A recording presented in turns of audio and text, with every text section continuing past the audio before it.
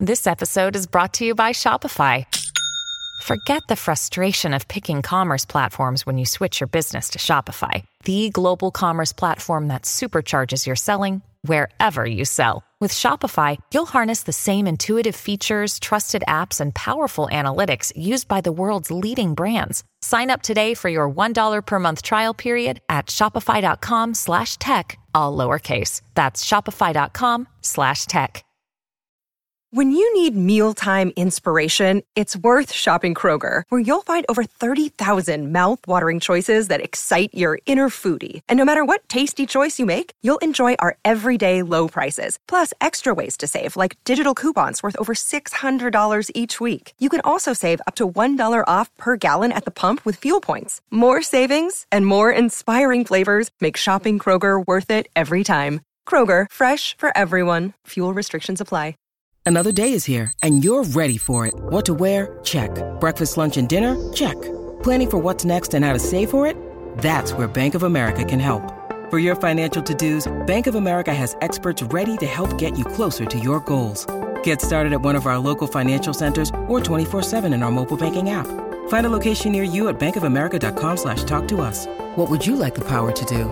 Mobile banking requires downloading the app and is only available for select devices. Message and data rates may apply. Bank of America N.A., member FDIC. It's very difficult to keep the line between the past and the present. Do you believe that someone out of the past can enter and take possession of a living being? We may be through with the past, but the past is not through with us. Welcome back to The Next Picture Show, a Movie of the Week podcast devoted to a classic film and the way it shaped our thoughts at a recent release. I'm Keith Phipps, here again with Tasha Robinson, Genevieve Koski, Scott Tobias. In the first half of this conversation, we talked about Westworld, Michael Crichton's 1973 film about an amusement park filled with robots and murder. In the second half, we'd like to talk about Westworld, a new HBO series that uses the movie as a foundation for an ongoing narrative. The show's been a long time coming for the network, which has struggled to find a successor for Game of Thrones, which will end soon. 3 episodes in, Westworld is looking like it could fill that void. It bears the stamp of 2 creative teams who, from all appearances, seem to be working together harmoniously. Jonathan Nolan, who co-created the series with Lisa Joy, is revisiting some of the issues of memory and identity raised by the story that inspired Memento. Joy, who is Nolan's wife, is a bit less well known at this point, having mostly worked on series like Burn Notice and Pushing Daisies. J.J. Abrams and Brian Burke serve as executive producers and, like Lost, the series has teased a number of mysteries and taken only baby steps toward answering them. Abrams loves his mystery boxes, and the setup so far has suggested this one will take a while to unlock. We could probably eat up the rest of our time talking through the plot, so let me say this. Westworld to date plays like a series in which all involved have decided to deeply consider a lot of the issues the original film breezes past on its way to the killer robot carnage. The lives of the engineers, the motives of the organization behind it, the draw of the park, the inner lives of the robots, the particular lure of the Old West, and the philosophical implications of subjugating creations indistinguishable from humanity. Access your current build, please. What is your name? Rose. Is a rose. You say Rose.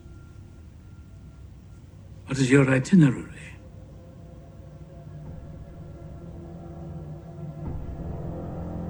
To meet my maker.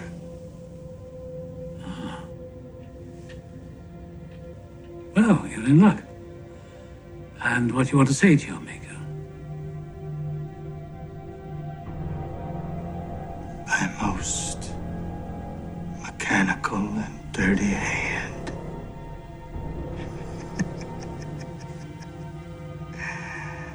I shall have such revenges on you. Both. The things I will do. What they are, yet I know not. But they will be the terrors of the earth. You don't know where you are, do you? You're in a prison of your own sins. Turn it off. So let's talk about both Westworlds. How have you been enjoying the series so far? I think it's great. I think it's a completely brilliant show that by making the robots and the robots' point of view an element of the show, a strong element of the show, an ever-evolving element of the show, has just opened up all sorts of philosophical questions. It's made something extraordinarily disturbing. It allows us to sort of question what it is that constructs us as human beings. It's that memento thing of just breaking down how the human mind works and doing it in the form of machines. So one of those things that has, like, again, Memento and The Prestige, it has this strong intellectual element, but also this really strong and hard to discern at first viewing emotional component as well. So I like it a lot. I do too. I'm really enjoying it a lot. I'm enjoying the space that they have to explore these themes.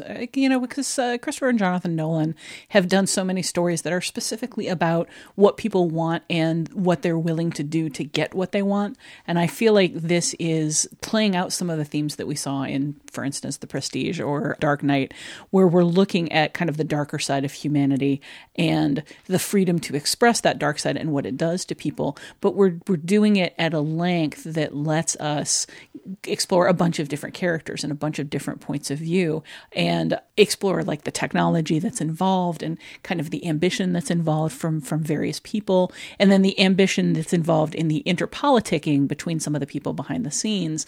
I'm finding really interesting. I think that's what we've seen so far is incredibly promising. Yeah, put me in the incredibly promising camp, but I am kind of approaching this series a little tentatively, like kind of expecting to get burned because there's so many components of stuff I like in here. Like there's, as you mentioned, Shades of Lost. There's a lot of Shades of Dollhouse, another series that from Joss Whedon that I absolutely loved, and it's very strongly represented here.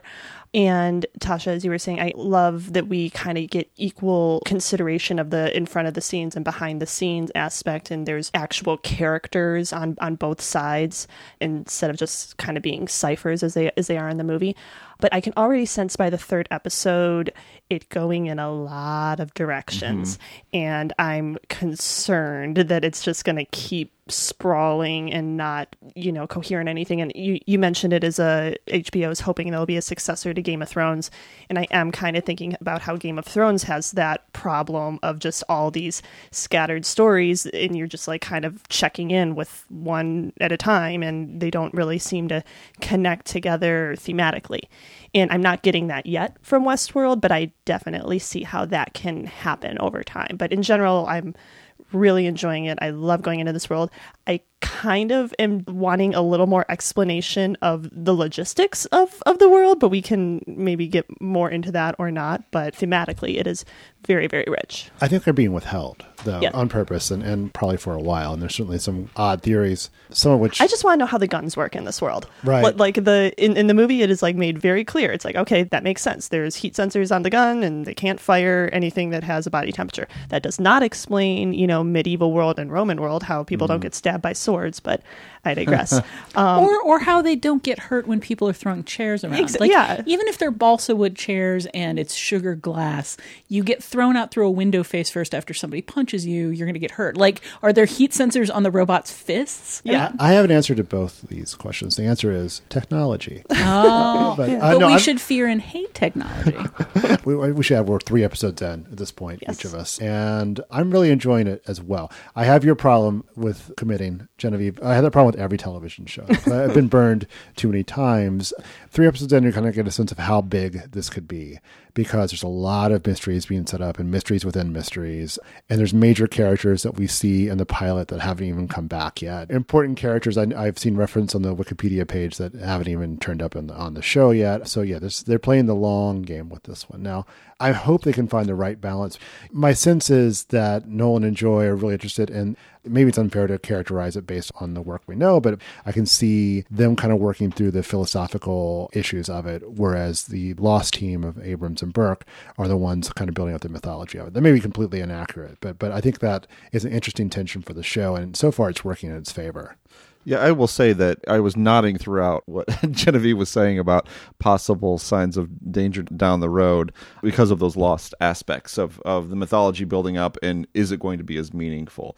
Because I think, can the show ever be as good as that pilot, because I think the pilot is perfection. The way it deals specifically with Dolores, who's a character played by Evan Rachel Wood, who is a robot. The character is not actually Evan Rachel Wood. She is not. She is a but unconfirmed. But we don't know. This is very prestige-y, the way the character arc works. The fact that she begins each day with such optimism and such, hope for the world, and she's this routine that involves her father, and you get this voiceover narration, and then you just see that every day is this ritual of getting terrorized and murdered and raped and everything like that, and then it just begins again, and it's just the accumulation of that over time is so heartbreaking. You can't really do it a second time in a way. It's so pure in a way that the series ongoing may not be able to match for me. Wood has compared it to a Disney princess, like putting a Disney princess character through the ringer like that is really interesting. I know what you mean. The pilot is almost a satisfying film on its own terms, like just the journey that she goes through, that final shot.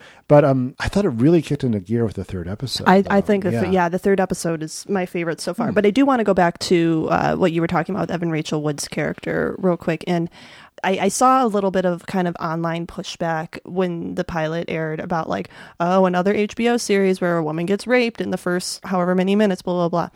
And I think that is a understandable knee-jerk reaction given a lot of what we see on HBO. But the reason I am willing to cut Westworld some slack at this point is because it really seems to be engaging with the idea of trauma and the scars that leaves. In this case, the scars it leaves on artificial intelligence, both Evan Rachel Wood's character and Thandie Newton's character, who is a madam in a bordello. So, I mean, we should say that Westworld is pretty rough. We were talking in the first half about how the movie is very PG and, sex is just them rolling back and forth, and it's that 70s red paint blood. Westworld, the TV series, is the opposite of that in every respect, pretty much. At this point, there is still enough substance and thematic consideration to all that it is not yet becoming the cliche that I think a lot of people were writing it off as at the beginning. That said, we literally open on a shot of naked boobs. And as much as I liked the pilot, I do admit that on that first shot, I was just like, really? Okay. At this point, I think like HBO is just like trolling us to a certain extent. And and the show is, there's a meta element to the show. There's the Logan character talks about how, you may think this Westworld experience you're about to go through is just going to be a bunch of tits and violence like I like, but it's actually much deeper than that. Yeah. It's like, I think there's a message being sent here. Certainly. And I mean, the things that Dolores goes through don't bother me narratively either. I mean, HBO's doesn't flagship... mean it's not hard to watch. Oh, sure. No, I mean, it doesn't bother me specifically in the it's not redundancy of HBO stories. And the fact that they always seem to have these certain elements that are very objectifying for female characters. HBO's flagship shows, like the biggest hits that they've had, are all consistently about men in power and how they abuse that power. And one of the primary ways they always abuse that power is by abusing women. A lot of them, as they develop over time, and to be fair, Oz was most specifically about men abusing their power on other men because there weren't a whole lot of women present. But some of them have developed into more over time. It's a running theme that, to the degree that when I see it start up again, normally I kind of go, all right, here's another one of those. Thanks, HBO. The pilot of this one really won me over. But the pilot won me over because it's so much, as you say, it accepts trauma and it's about processing trauma, but it's about morality. It's about what human beings want and like the horror of what happens when they can have whatever they want and what that does to everyone and everything around them. And like the sheer responsibility of examining that question right now is enough to win me over in the show. Like, even if I didn't love the actors, even if I didn't love the aesthetics so much, even if I didn't love drawing all of these themes out of a movie that I think didn't do enough with its themes, just the fact that we're examining those themes would be enough, I think, to pull me into the show. I also feel like the show, in contrast with all of those HBO shows, is very strongly anti-erotic and cold and science fiction-y. And piles of naked bodies, mutilated. It's very... I mean, again, as someone who likes the sensual nature of cinema, I mean, this is not a turn-on of a show, really. It is an emotional show, and it's a traumatic show, and it's difficult to watch. But it's anti-sensual, I think. It's cold. And I think also, just to get back to my favorite topic in these episodes, the idea of sex with robots is disturbing. I mean, you watch all these people who are eager to jump into bed with these machines or these possibly sentient artificial creations, and it's a leap that it's hard for my mind, at least, to make. I don't know if it's hard for anyone else's. But that's, I guess, what they're working toward, though, down in the trenches, is to make these seem as real as possible. Mm-hmm. We're all just machines, man. Yeah, and I like also the scenes where you get a glimpse into how the AI works. Like in the third episode, when Bernard is talking to Dolores, and it's like, why did you say that? Well, that was a subroutine to get me to ingratiate myself to you. And it's like, oh yeah, okay, that makes sense. Or turn off all scripted answers, only improvisation. Yeah, that is something that I wanted to talk about, and what I really am intrigued by in the show is the idea of storylines and the idea of writing the experience. And there's this like smarmy writer character who's kind of at odds with Anthony Hopkins' character, who's the Walt Disney basically of this world. But yeah, the idea of characters having narratives and backstories that interact, but can also change, and that we are finding out, deviate from. It's this neat little meta element to this that also serves a purpose of being a logical explanation for how certain things happen. And I find that really satisfying.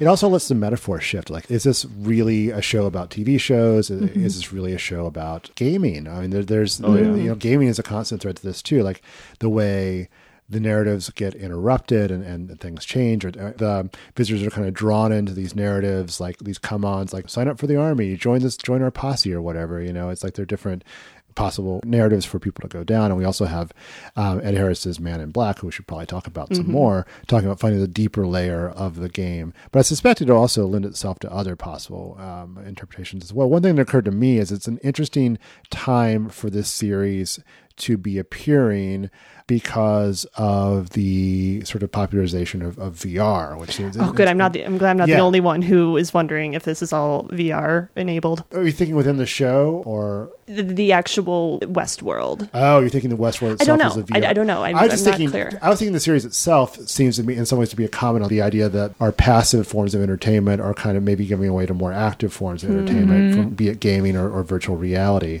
I mean, we talk about peak TV as if maybe it's all downhill from here. We talk about the end of cinema now. I don't take either of those conversations all that seriously because I think there's always going to be a place for those. Nonetheless, I think they're going to have to start living side by side. They already are with gaming, and side by side with VR, which seems to be the next coming thing in some ways. Yeah, I mean, VR is one of the central topics at The Verge. It's something we cover a lot, and there's this feeling among the editorial staff in particular that what's interesting to write about right now is individualized experiences, interactive experiences, because people are getting tired of passive entertainment. And we've had some neat pieces lately. Brian Bishop out in LA is doing this series around Halloween about these interactive, like haunted house experiences, but with narratives that are tailored to you and your choices. And it's kind of this weird combination of role-playing and virtual reality and theater all coming together. And that feels like what this is.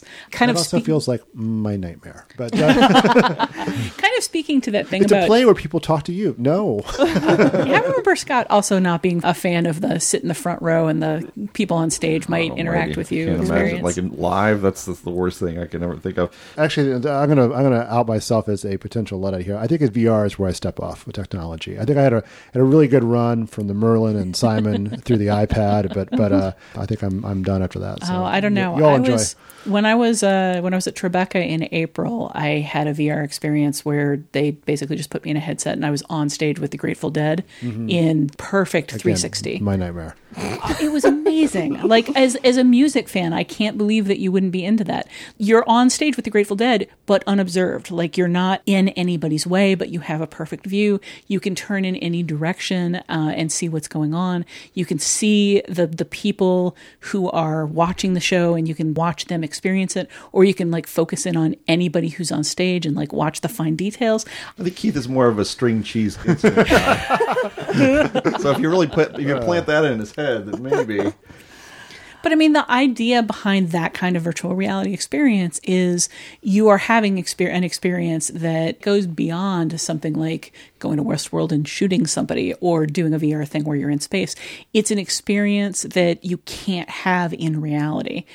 But it's just like this high fidelity immersive thing where you choose what your focus is, where you choose. It's kind of simultaneously this experience that's universal. Like no matter how many times you play through it, it's going to be the same song and the same space and the same crowd. But it's also entirely designed to your specific taste. Like you can decide where to look, you can decide where to focus and what you're interested in. And I mean, that's so much of what they're talking about in Westworld is this ability to like reconfigure reality. Like reality goes around you in this like giant perpetual ongoing sphere, but you're the most important person there. Everything you do has a ripple effect, and everything you do causes the story to realign around you. I mean, that's a humongous ego trip. I think you guys just don't have enough ego is what's going on here. Maybe you also don't have $40,000 a day to blow on these experiences. There's that too. Okay, well, I mean, if it is a matter of ego and sort of ego driving us to seek these experiences, what's your take on the various humans and their motives in this world, Scott? Yeah, my topic is humans. And after the first episode of Westworld focused on Dolores, who is an android, the second episode shifted to follow one of the newcomers named William as he shuttles into the park for the first time. His escort brings him to the room where he can pick his custom-fit Western garb, and in the process, she makes it clear to him that she's available sexually. He starts to ask her a question that she obviously gets from every person, which is if she's real. And her answer is a rhetorical question, which is, if you can't tell, doesn't matter. And I think at that moment it does matter to him. He turns her down. He picks the white hat instead of the black hat. And yet the park, as we hear from both the veteran guests and the behind the scenes people, have a way of revealing who guests are. People find out who they are through the experience of visiting this park. You know, the hosts in Crichton's Westworld have rings around their hands that let you know if they're robots or not.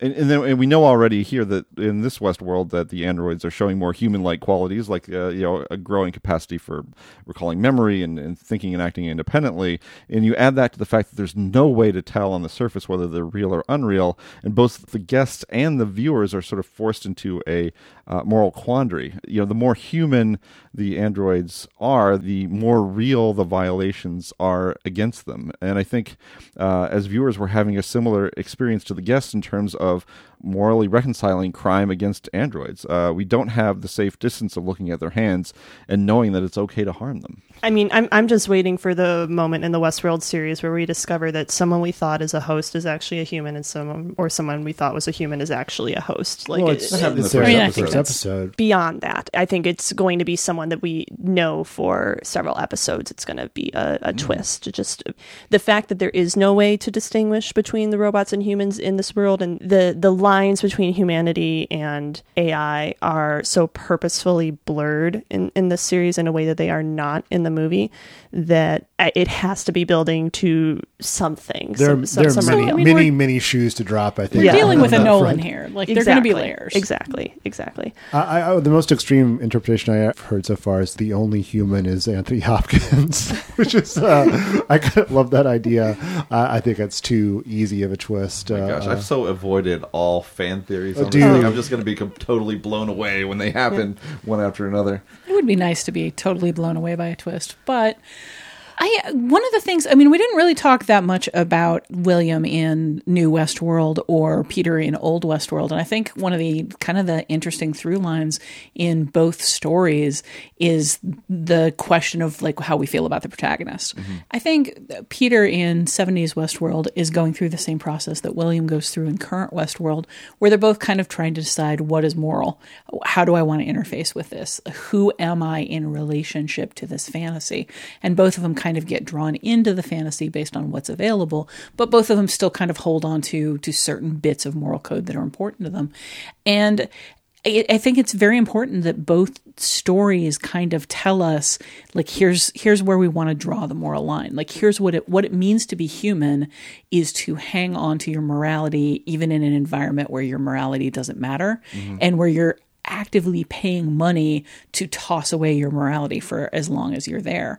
I mean, I think that's what makes those characters interesting, and to whatever degree they're sympathetic, what makes them sympathetic is kind of seeing in them that moral conundrum and watching them define who they are. And then, of course, we have the Man in Black, Ed Harris's character, who in a lot of ways kind of fills the role of the gunslinger in 70s Westworld, although obviously there's a lot more going on there. But he is, at this point in the story, the kind of the biggest embodiment of evil in this world. Your mileage may vary depending on your definition of evil, but he is a very violent man with no regard for AI life.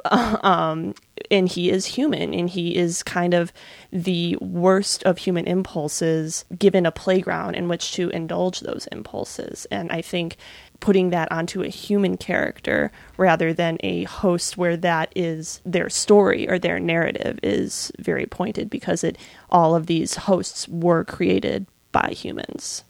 Well, and from one point of view, he's not evil at all, because he's not done anything wrong to another, anything that violates or abuses another human. And I mean, he's trying to figure out how this thing works. He's been through it obviously enough times to where he knows all of these stories and knows all of these characters, and is trying to find out how the game operates. He's he's like your hardcore gamer. Yeah. Who wants the most kills, know? Well, or, is exploring the environment thoroughly and trying to find like where the programmer left a hole in the wall for, the really thorough gamer to slip through and find another world there. I mean, one of the mysteries of the show at this point is exactly what his ambitions are. Like, how deep do they go, and how deep does the world go in a way that might fulfill those ambitions? And then at the same time, we've got Anthony Hopkins on the other side, and the question is, how deep do his ambitions go? I feel like we've got a kind of a white hat and a black hat story here that's specifically about human endeavor and human desire. I kind of said that earlier, that it's all about like human desire and how it's fulfilled. But then like sort of outside the game, outside the story, we have these kind of two conflicting, one person trying to build like ever bigger worlds to what end we don't entirely know yet. And one person trying to puncture holes in that world. Creator and the destroyer. Yeah, exactly. If you want to get mythological about it. But in both, actually I hadn't thought about that, but it is a very like God and devil kind of. We're in Lost territory all over again. Yeah, right? The white and the black. It's all a game of backgammon, you guys. I gotta admit, I am way less interested in their ambitions than I am in kind of the more complicated, like, moral conundrums going on in the show. I said at the beginning that I really like that we get some actual characters and some actual stories in the behind-the-scenes world. But at this point, I do care about the AI characters so much more, specifically Evan Rachel Wood. But also, I'm really curious what's going on with James Marsden's character. Teddy Flood. Really? Teddy Flood? Teddy Flood. Yep, right there. I'm looking at it on the screen.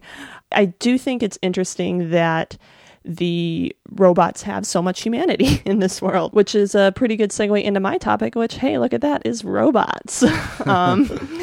We've already talked about a lot of what I wanted to bring up, but given that we're talking about robots, I thought maybe we should devote a little time to one Isaac Asimov, who's most famously known for coining the 3 laws of robotics. Asimov wrote a lot of short fiction centered on robots, all of which was collected in the 1982 collection, The Complete Robot. And I wanted to read a little from the introduction of that book, where he distinguishes between the 2 types of robot stories he grew up reading. The first being robot as menace stories, which he called, quote, a mixture of clank, clank, and arg, and there are some things that man was not meant to know. And he expressed a general disinterest in that type of story. The second type of robot story he mentions is robot as pathos stories, where robots are lovable and usually put upon by cruel human beings. He says he gravitated toward this type of story, but in the course of writing his first robot story, called Robbie, he homed in on a different way to think about robots, which was, in his words, as industrial products built by matter-of-fact engineers. They were built with safety features so that they weren't menaces, and they were fashioned for certain jobs so that no pathos was necessarily involved. So I think the robots of both Westworlds ultimately fall into this final category of Asimov's, but one tips much more to the robot as menace side and the other much more towards the robot as pathos side. Or to put it another way, the 1973 Westworld robots are more akin to soulless machines, where the robots of Westworld 2016 are in the process of attaining something like a soul, something like humanity. There's never any suggestion that the 1973 robots are capable of becoming something more than machines, highly evolved machines, but machines just the same. Whereas by the 3rd episode of Westworld, we have the suggestion that these robots are moving beyond sentience into consciousness, which in turn makes them objects of pathos. So I feel like this is a more common thread with modern robot stories, sort of wrestling with the horror of creating non-human consciousness and the implications that come with that. And I just wonder why we as a culture seem to be gravitating toward that perception now. Is it just a simple evolution of ideas, or the fact that robotics have advanced to a point where it seems feasible that such a leap could take place in our lifetime? I don't really know, but I'm just wondering if you guys have any thoughts. I want to back up on that. I think it's interesting that you find them developing consciousness as moving them more towards pathos. I think they're very much objects of pathos at the beginning, and then moving towards consciousness moves them in the direction of threat, because the closer they get to consciousness, the closer they get to self-awareness and self-determination. And I mean, you have this from really the first moments of the first episode, the understanding that eventually this is all going to go very, very badly for the people abusing them. But it feels to me like we're moving through those genres of Asimov's one by one. Yeah, I didn't think of it that way, but you're totally right. I guess I'm thinking more in terms of what's happening to Evan Rachel Wood and Thandie Newton's characters, where they are kind of realizing their past trauma, and they, at this point, they do not seem like threats so much as objects of pity. I certainly see how that can change and evolve as the series goes on, but at this point, those two characters in particular are objects of pathos for me. To address your question of why now, I think the simplest and correct answer is that we have more intimate relationships with technology now than we've had. Well, I'd say in the last 15 years or so, it's gotten so we have very intimate relationships with our technology, and they're always at hand. We're always online. We're always connected. And that's a huge change that's happened really quickly. I don't know that we've necessarily processed what that means. And, I think hence we get stories that try to work through that. Like, I'm thinking of Her and this and Battlestar Galactica, which I keep coming back to as a really interesting exploration of that as well. I think that's really true. But I also think that there's a degree to which we're living in a society that more and more is predicated on self-indulgence, and the idea that anything we want, somebody is willing to sell to us. There's some way to commodify every kind of indulgence that you want. And I feel like part of what this show is questioning is what that does to us. And one of the ways that it does it is through these very human characters and exploring like what happens to them. But it seems to me that I kind of referenced this when I said I thought it was terrific that we're asking these questions now. I mean, it's just because like of the political and cultural and social environment we're in right now, where the people who have the most money are so aimed towards like sybaritic lifestyle. Like how can we find new ways to pleasure ourselves? And there's always the technological chase for the next adventure, the next entertainment, the next moral ground to cross in order to experience something in our increasingly jaded lives. My thought, this was just shifting away from technology, is I just keep going back to Memento and how Nolan and Joy are breaking down these components to kind of explore what it is to be human. And I think it comes down to memory, right? That's the evolutionary leap that is being taken on the show. They have this program that they follow every day, and then by introducing these gestures, which he calls reveries, right, where they can draw upon previous constructs, that gives them depth and unpredictability and all of these things that add layers to who they are, and that's so much to me mirrors Memento and his system and how he would construct himself through memory every day with all of the tattoos and all of the photographs and all the notes to himself. That's how he built himself up, and I feel like that's happening in Westworld as well through the robots. Which kind of brings us back to the question from Kubo in the last episode. Oh yeah, as well. for sure. The idea that our memories and our stories we tell about ourselves decide who we are, and I know Nolan didn't work on Inception, but it sort of ties into Christopher Nolan's Inception as well. And I was thinking too about like the competing visions for what Westworld is supposed to be. The chief scriptwriter is narrow and is limited and as vulgar a vision as he might have. It's self-cannibalism. My God. Right, exactly. But he's probably the most ethically sound of anybody down there in a way, because he says, okay, this is where the line is drawn. This should be a theme park where people go to live out these fantasies and then they go home. And if you add this other element, reveries, if you make them more human, if you take away the storytelling element and make it this more immersive world, it becomes way more screwed up. Whereas Anthony Hopkins, Robert Ford, the founder of the park, or co-founder, I think he sees it as an ongoing experiment and wants to see how far he can go with that. Yeah. And he is the person who introduced the reveries, which, has to realize is going to at least has an element of risk to it as well. And we don't know where he's taking the storyline or whatever it is he's working. We don't even know what this object with the cross on top of it even is. It looks like the top of a steeple, or it yeah. I looks mean, I took it to mean that religion was being brought into. But it's an odd kind of shrine-like thing, though. It looks like the steeple of a church, but there's no church. It kind of looks like an oil well as well. It's kind of an odd monolith. So tell me if I'm crazy or not on this. The first several times I saw Westworld, the 73 version, I just assumed that what was happening to Yul Brynner's gunslinger was that he was developing some form of memory, and that he was developing over time, and that he kept going after Peter out of a sense of vengeance. Like some part of him didn't like being used for this purpose of being, killed by his own incompetence as a gunslinger over and over because he was being held back by his programming. So he keeps coming back again and again to the same person. On this watch through, I didn't see enough to the movie to really justify that. I feel like that's something that I want to be there, but I'm not sure that it's there in the text. It just kind of feels like he is a robot going through the motions, and by the end, he's a robot going through the same programming that he's gone through every single time. He just doesn't have the restraint that would actually stop him from killing his target. Which is it? That's an interesting question, because I, like you, that's always been my way of viewing the film as well.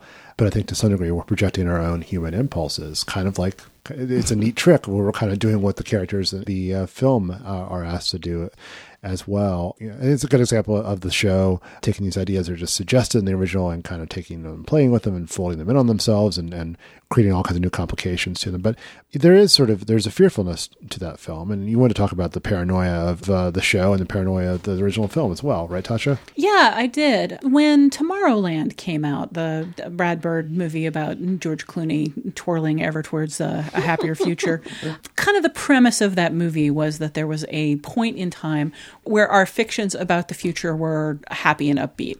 And then suddenly we turned a corner, and suddenly all of our visions of the future were depressive and sad, and that killed us as a culture.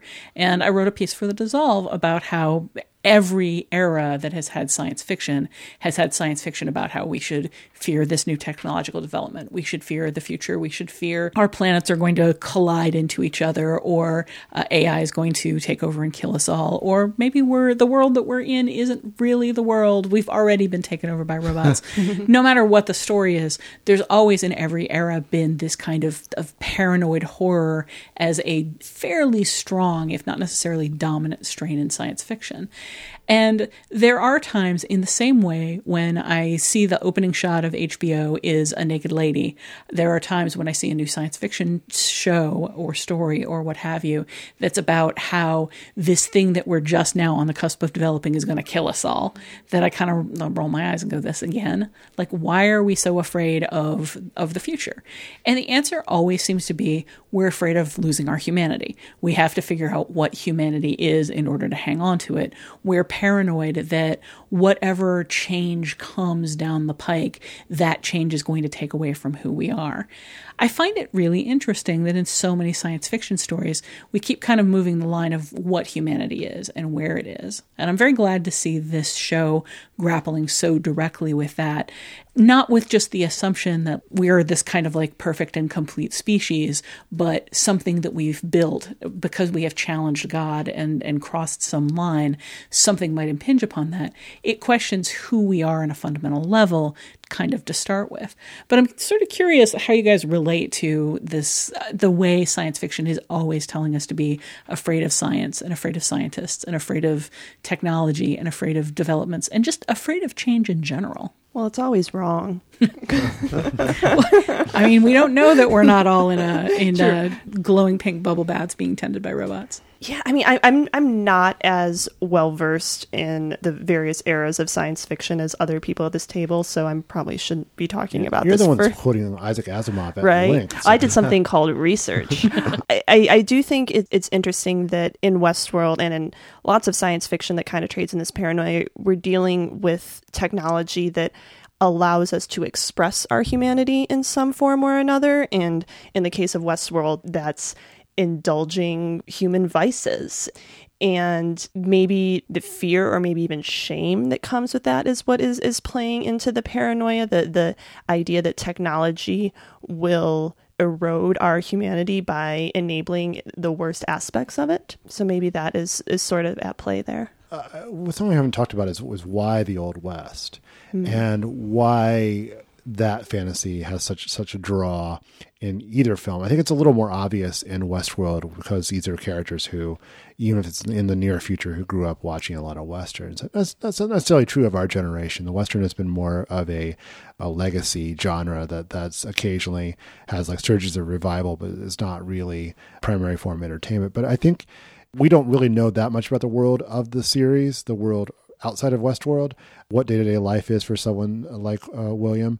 But there seems to be the pleasure of escaping from technology via technology at the core of this appeal. And like the Old West being this sort of fully developed, recognizable world that's not troubled by the constant connectivity. I can see that being a draw for us right now, actually. Totally. I mean, freedom, I guess, would be the word for it. You think about the Old West, you think of a place, right? Lawless, exactly. And you know, surely if the world we live in now is developed any further into the future, we can expect a world full of surveillance where our lives are very controlled and monitored.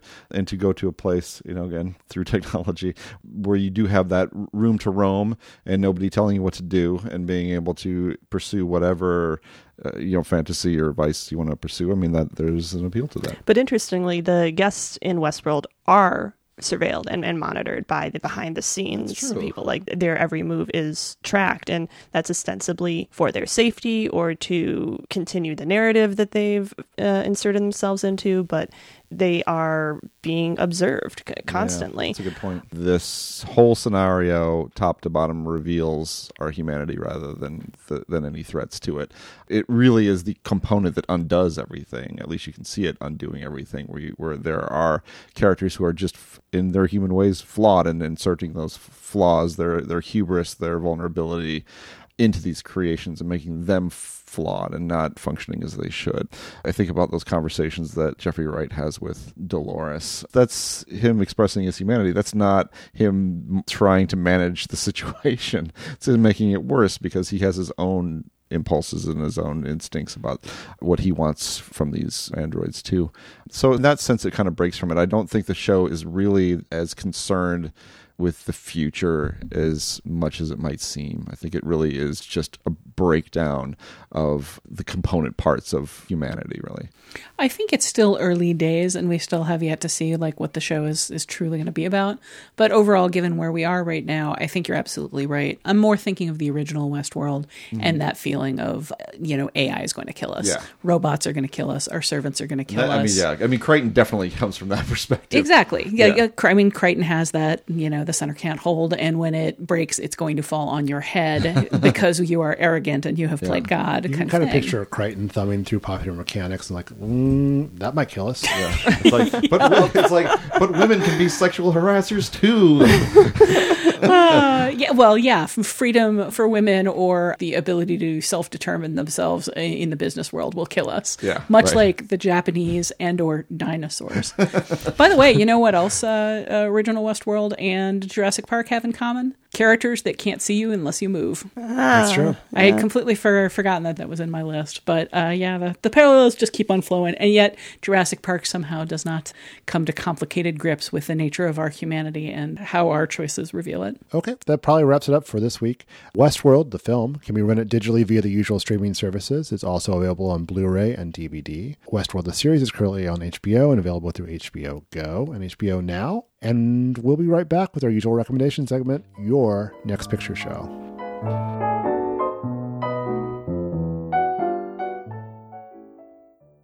Hey guys, Genevieve here with a little announcement for our Chicago and Chicago adjacent listeners. I know there are a lot of you guys out there.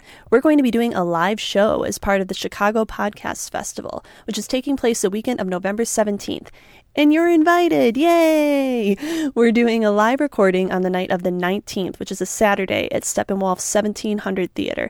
So we should be feeling very fancy, and we're working on a fun and different format for the show, so it should be a treat for you guys as well. Tickets are $20, and that also gets you in to see a recording of the Chicago-based Performing Arts Podcast Booth 1, so there's a nice bonus for you as well. We'd love to see you guys there and talk about some old and new films with you. You can find out more and buy tickets at chicagopodcastfestival.org. See you there.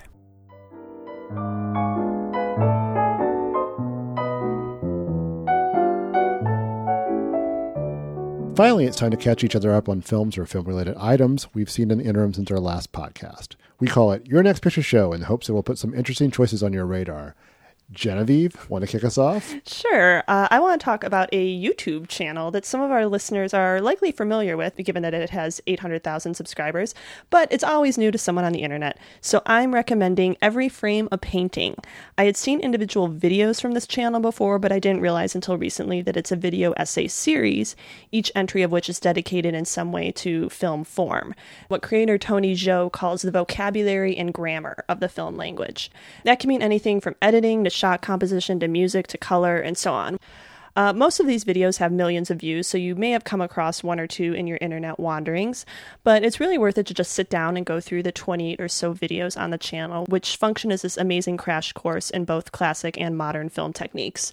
In particular, I'd point listeners to some of the videos devoted to unpacking the preferred techniques of several filmmakers, including the Coens and their use of the two-shot, Akira Kurosawa's movement composition, Scorsese's use of silence, and Edgar Wright's visual comedy.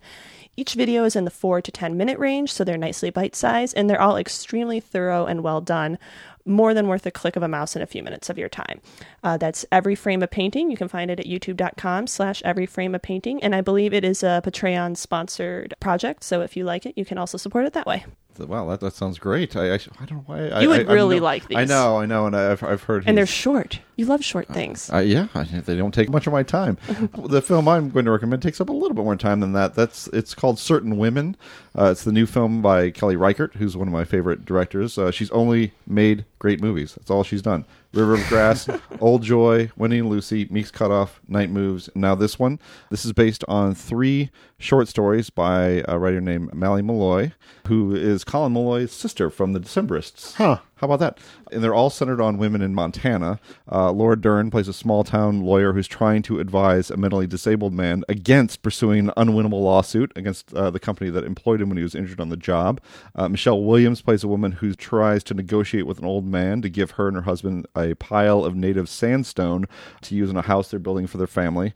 And then the last segment stars Lily Gladstone as a ranch hand who audits an adult education course taught by Kristen Stewart, a lawyer who drives 4 hours each way twice a week to do it. These are all very small stories with subtle intersections, but many of Reichardt's pet themes are present. Unsettled characters trying to find their place in the world, the reconciliation of civilization and nature, in at least 2 stories, the difficulties women face in asserting their will over men.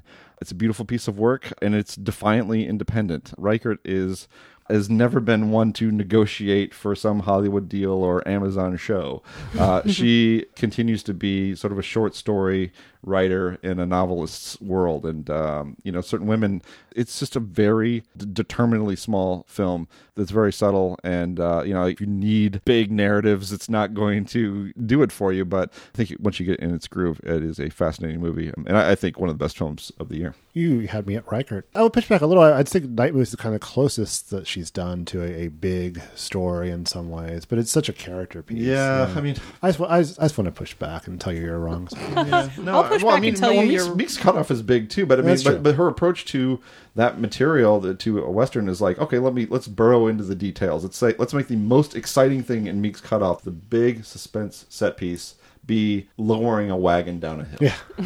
And so that's the way she approaches it. But there's I think a thematic coherence to her work. I think she is a legitimate independent filmmaker She's of that school where it's not some means to an end. She's not looking to audition to do a Marvel film. She makes her movies, and when she doesn't make them, she goes and she teaches. And then every few years she goes out and makes a movie again. She's awesome. Unlike Keith, I'm going to push back and tell you that you're right. I also saw Certain Women at TIFF, and it's really sweet. It's really small. It's really specific. It's really immersive, and I am not always nearly as sold as on Reichert's films as you are, but this one really took me. All right. As for my contribution to Your Next Picture Show, I saw a really great horror film called Under the Shadow, which is not a high-profile release. It got picked up by Netflix, so it's probably going to be something a lot more people are going to watch like a couple of months from now than are watching it now. But it is in theaters. It isn't on demand. It is a horror film set in Tehran in the 1980s from a director named Babak Anvari, who is now based in London. He grew up in Tehran. I believe he moved to England at 19 as an aspiring filmmaker. And he's drawing on his own experiences, particularly a childhood spent at the end of the war between Iran and Iraq, when Iraq started desperately trying to regain some advantage by hitting Tehran and other cities with missiles. So it's a story of a mother and her daughter who are left alone in their apartment building in Tehran when the father of the family, he's a doctor, called it for mandatory service at the front. So you already have the situation where they're alone in this apartment building in a city that's being shelled with missiles. But then there's also the matter of the jinn that are going to torment this family. And they're not the nice genies of the film Aladdin. It is a really stylishly made film, a really subtly made film. It begins kind of in the style of Iranian neorealism, and it kind of slowly turns up the unsettling elements. By the end, it reminded me a lot of The Babadook. If you like that film, if you like horror films in general, if you're a fan of jinn, I would recommend seeing the movie Under the Shadow. That sounds really cool. Definitely a director to watch and a film to seek out. Tasha, how about you? Well, two things. First of all, The Atlantic had an article recently that I tweeted enthusiastically called How Hollywood Whitewashed the Old West, which sounds like a very scoldy title for a very scoldy article, but it's a fascinating piece of film journalism written by Leah Williams, and it kind of starts with the new Magnificent Seven and how it's much more racially diverse and how it's come in for criticisms of tokenism, bringing in characters of color just to have characters of color and being ahistorical as a result, being unfaithful to the truth of the West. And then it goes on to explain what was really going on in the West and how the history of Hollywood has been about removing the people of color that actually made up a really significant portion of the story of the Old West. Among other things, she tracks the storyline of The Searchers was actually based on the real life story of a black man in the West. The character of the Lone Ranger was heavily inspired by a black man in the Old West. And it talks about the origin of cowboys in Spanish tradition and a lot of other things. It's really informative. It's a really entertaining read, but it's also, if you're seeing people constantly complaining, they're throwing these things into stories nowadays as a sop to the social justice warriors or whatever. No, what's going on right now with modern Westerns is actually a conscious corrective to literally decades of cultural whitewashing and cultural brainwashing, kind of removing the actual history from history in pursuit of the specific image. And it's not a scoldy or complainy type of article. It's just, hey, here's a bunch of really cool, interesting trivia about where these films came from and how what we're seeing today is actually much more accurate to history. So that's The Atlantic, How Hollywood Whitewashed the Old West. It's a really entertaining read, but it's also just a really useful link to bookmark. Also today, I saw a little movie called Batman Return of the Caped Crusaders, which is Rick Morales' animated movie, yet another movie in the kind of Warner Brothers DC animated story stable. But this brings back Adam West and Burt Ward and Julie Newmar to reprise their roles from the original 1960s Batman. And it is very much a loving recreation of the 60s Batman TV show. The animation style is all of the character models are taken from the 60s show. The voices, obviously they couldn't bring back people like Cesar Romero or Burgess Meredith or Frank Gorshin because unfortunately all of those people are dead, but the people voicing the characters are voicing the characters as they were originally on the 60s show. The humor is very similar. It's referential, but not too referential. But I mean, it's basically a feature film that could be a lost episode, well, kind of a lost double episode of the 60s Batman. It has that sense of humor. It has the ridiculously florid, alliterative writing. It has the scene where they go up the side of the building on bat ropes, and it's very clear that they've just turned the camera 90 degrees. There's actually a scene where a fight takes place in a TV studio, and somebody pauses to put all of the TV cameras on fight scene Dutch tilt to reflect the fact that there was always the Dutch tilt going on in the fights. You get the big blam, kapow, plazooey comic book splashes when the fighting goes on. It's kind of corny in the way of the 60s show. It's kind of hilarious, but it's actually darker than the 60s show was, but not dark to a ridiculously grim and gritty place. More just being a little more daring, I think, than they could be in the 60s, with some of the implications of like who Batman is and how he would react under certain circumstances. It's light entertainment, but it's really fun. It was in theaters today as a Fathom simulcast one-time event, but it is we're taping this on Monday the 10th. As of tomorrow, Tuesday the 11th, it'll be available widely on demand. And then fairly soon it'll be out on DVD and Blu-ray as well. Oh, Tasha, I already had that Atlantic article saved to read later, so I'll dig that up. And anything with Batman, I'm there. So thanks for those recommendations. And thanks to everyone else.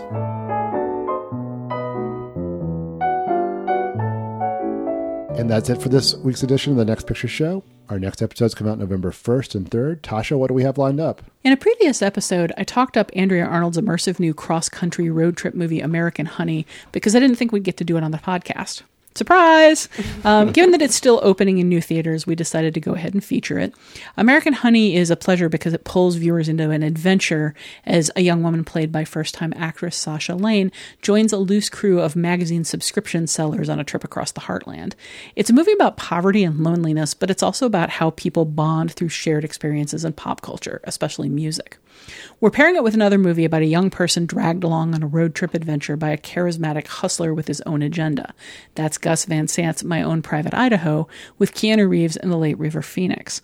Both American Honey and My Own Private Idaho are about what emotional connection looks like for people with no money and not a lot of future, and they're both kind of about the energy and the amorality of youth and those early years before you entirely know who you are, but when you kind of feel like you do know who you are. We'll have a lot more to say about the connections between those two films in a couple of weeks. In the meantime, we'd love to hear your feedback on this week's discussion of Westworld and anything else film-related. We want to include your thoughts on future episodes of the show. You can leave a short voicemail at 773-234-9730 or email us at comments@nextpictureshow.net. Finally, before closing out this week's episode, where can we find everyone these days? You can find me writing about culture and technology at theverge.com, and you can find me on Twitter at Tasha Robinson. And you can find me at the culture section at vox.com, mostly behind the scenes, but also sometimes in front of the scenes. And I am on Twitter at Genevieve Koski. And I actually wrote my very first piece for the New Republic on Kelly Reichardt. So you can look at that overview there and find me in the usual places at NPR, Variety, Rolling Stone, Vulture, New York Times, and other such outlets. And you can find me on Twitter at Scott_Tobias. I've got that behind the scenes, in front of the scenes thing going that Genevieve does at uprocks.com. And you can find me on Twitter at KFIPS3000. You can stay updated on The Next Picture Show via Twitter at NextPicturePod, via Facebook at facebook.com/NextPictureShow, or by visiting nextpictureshow.net. And if you haven't already, please subscribe to the show on iTunes, and while you're there, think about rating and reviewing us. Every thumbs up helps us to find new listeners and keep the show going. Thanks to Colin, the Animal Griffith, for his assistance producing the show. The Next Picture Show is proud to be a part of the Film Spotting family of podcasts and the Panoply Network. Please tune in next time.